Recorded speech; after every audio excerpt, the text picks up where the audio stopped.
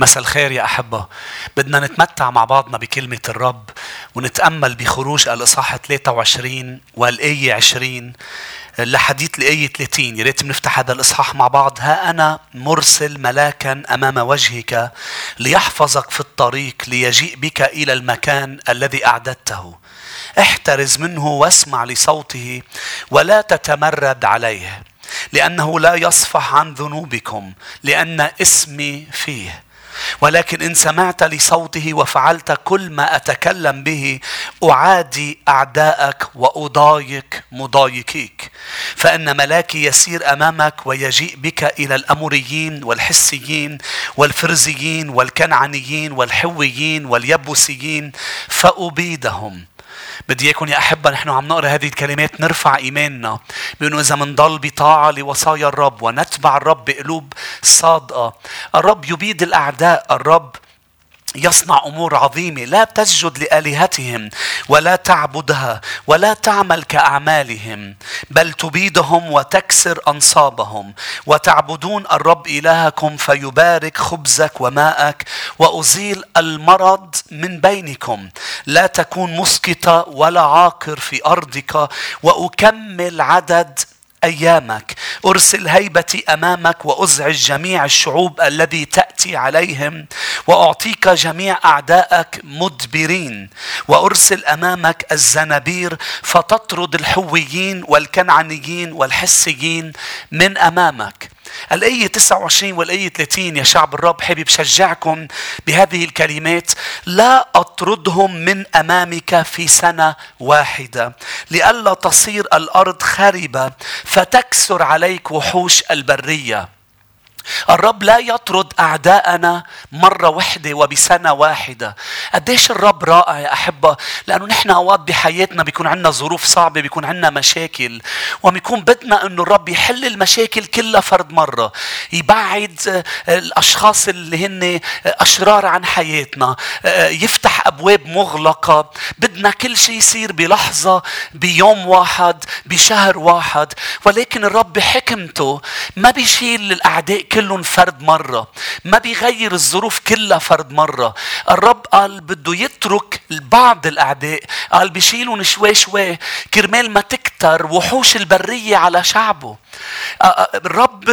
الرب بحكمته بيعرف بأنه إذا ترك شيء بحياتك فهو طيب، الرب صالح، لازم نوثق فيه، لازم توثق فيه بأنه إذا في شيء بعده ما راح مش معناتها مش رح يروح. لا، الرب تركه لكي الوحوش ما يجوا، قال لكي أمر آخر ما يصير موجود للبركة، مع أنه أمر صعب ولكن رح يتحول الأمر إلى أن تثمر. قال قليلا قليلا الآية 30 أطردهم من أمامك إلى أن تثمر وتملك الأرض. الرب بده إياك تملكي، الرب بده إياك تثمر. كرمال هيك يتعامل بشوف الصورة كاملة وبيترك أمور بتكون سبب لأنه نتغير، لأنه نكبر مع الرب، ولأنه نعرفه أكتر، وحتى نتعلم القتال الروحي، الحرب الروحية. إذا منروح إلى قضاة الإصحاح 3 أيضا نقرأ بأنه الرب ما شال كل الأعداء، ما شال كل الأمور البشعة لسبب. الآية الأولى بقضاة 3: هؤلاء هم الأمم الذين تركهم الرب ليمتحن بهم إسرائيل، كل الذين لم يعرفوا جميع حروب كنعان، إنما لمعرفة أجيال بني إسرائيل لتعليمهم الحرب. ليكونوا عم بيكبروا، يتدربوا، يتعلموا الحرب. الرب إرادته لحياتنا إرادة صالحة مقبولة مرضية كاملة.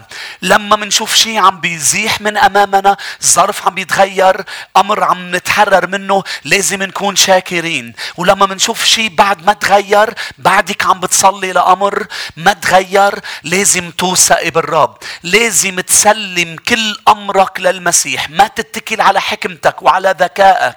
بأمثال الإصحاح 3 بيقول يا ابني اعرف الرب بكل طرقك، لا تعتمد على حكمتك، ما تتكل على ذكائك، اعتمد على الرب من كل قلبك.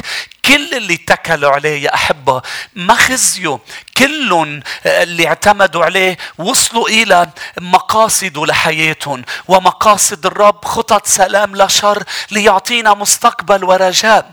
أليس رائع بأنه تميزوا وحوش البرية على شعبه؟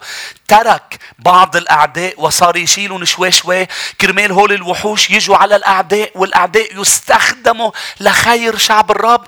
فيك تصدق بأنه حتى الأشخاص الأشرار الرب بيستخدمون لخيرك؟ حتى فرعون كان مستخدم لخير شعب الرب.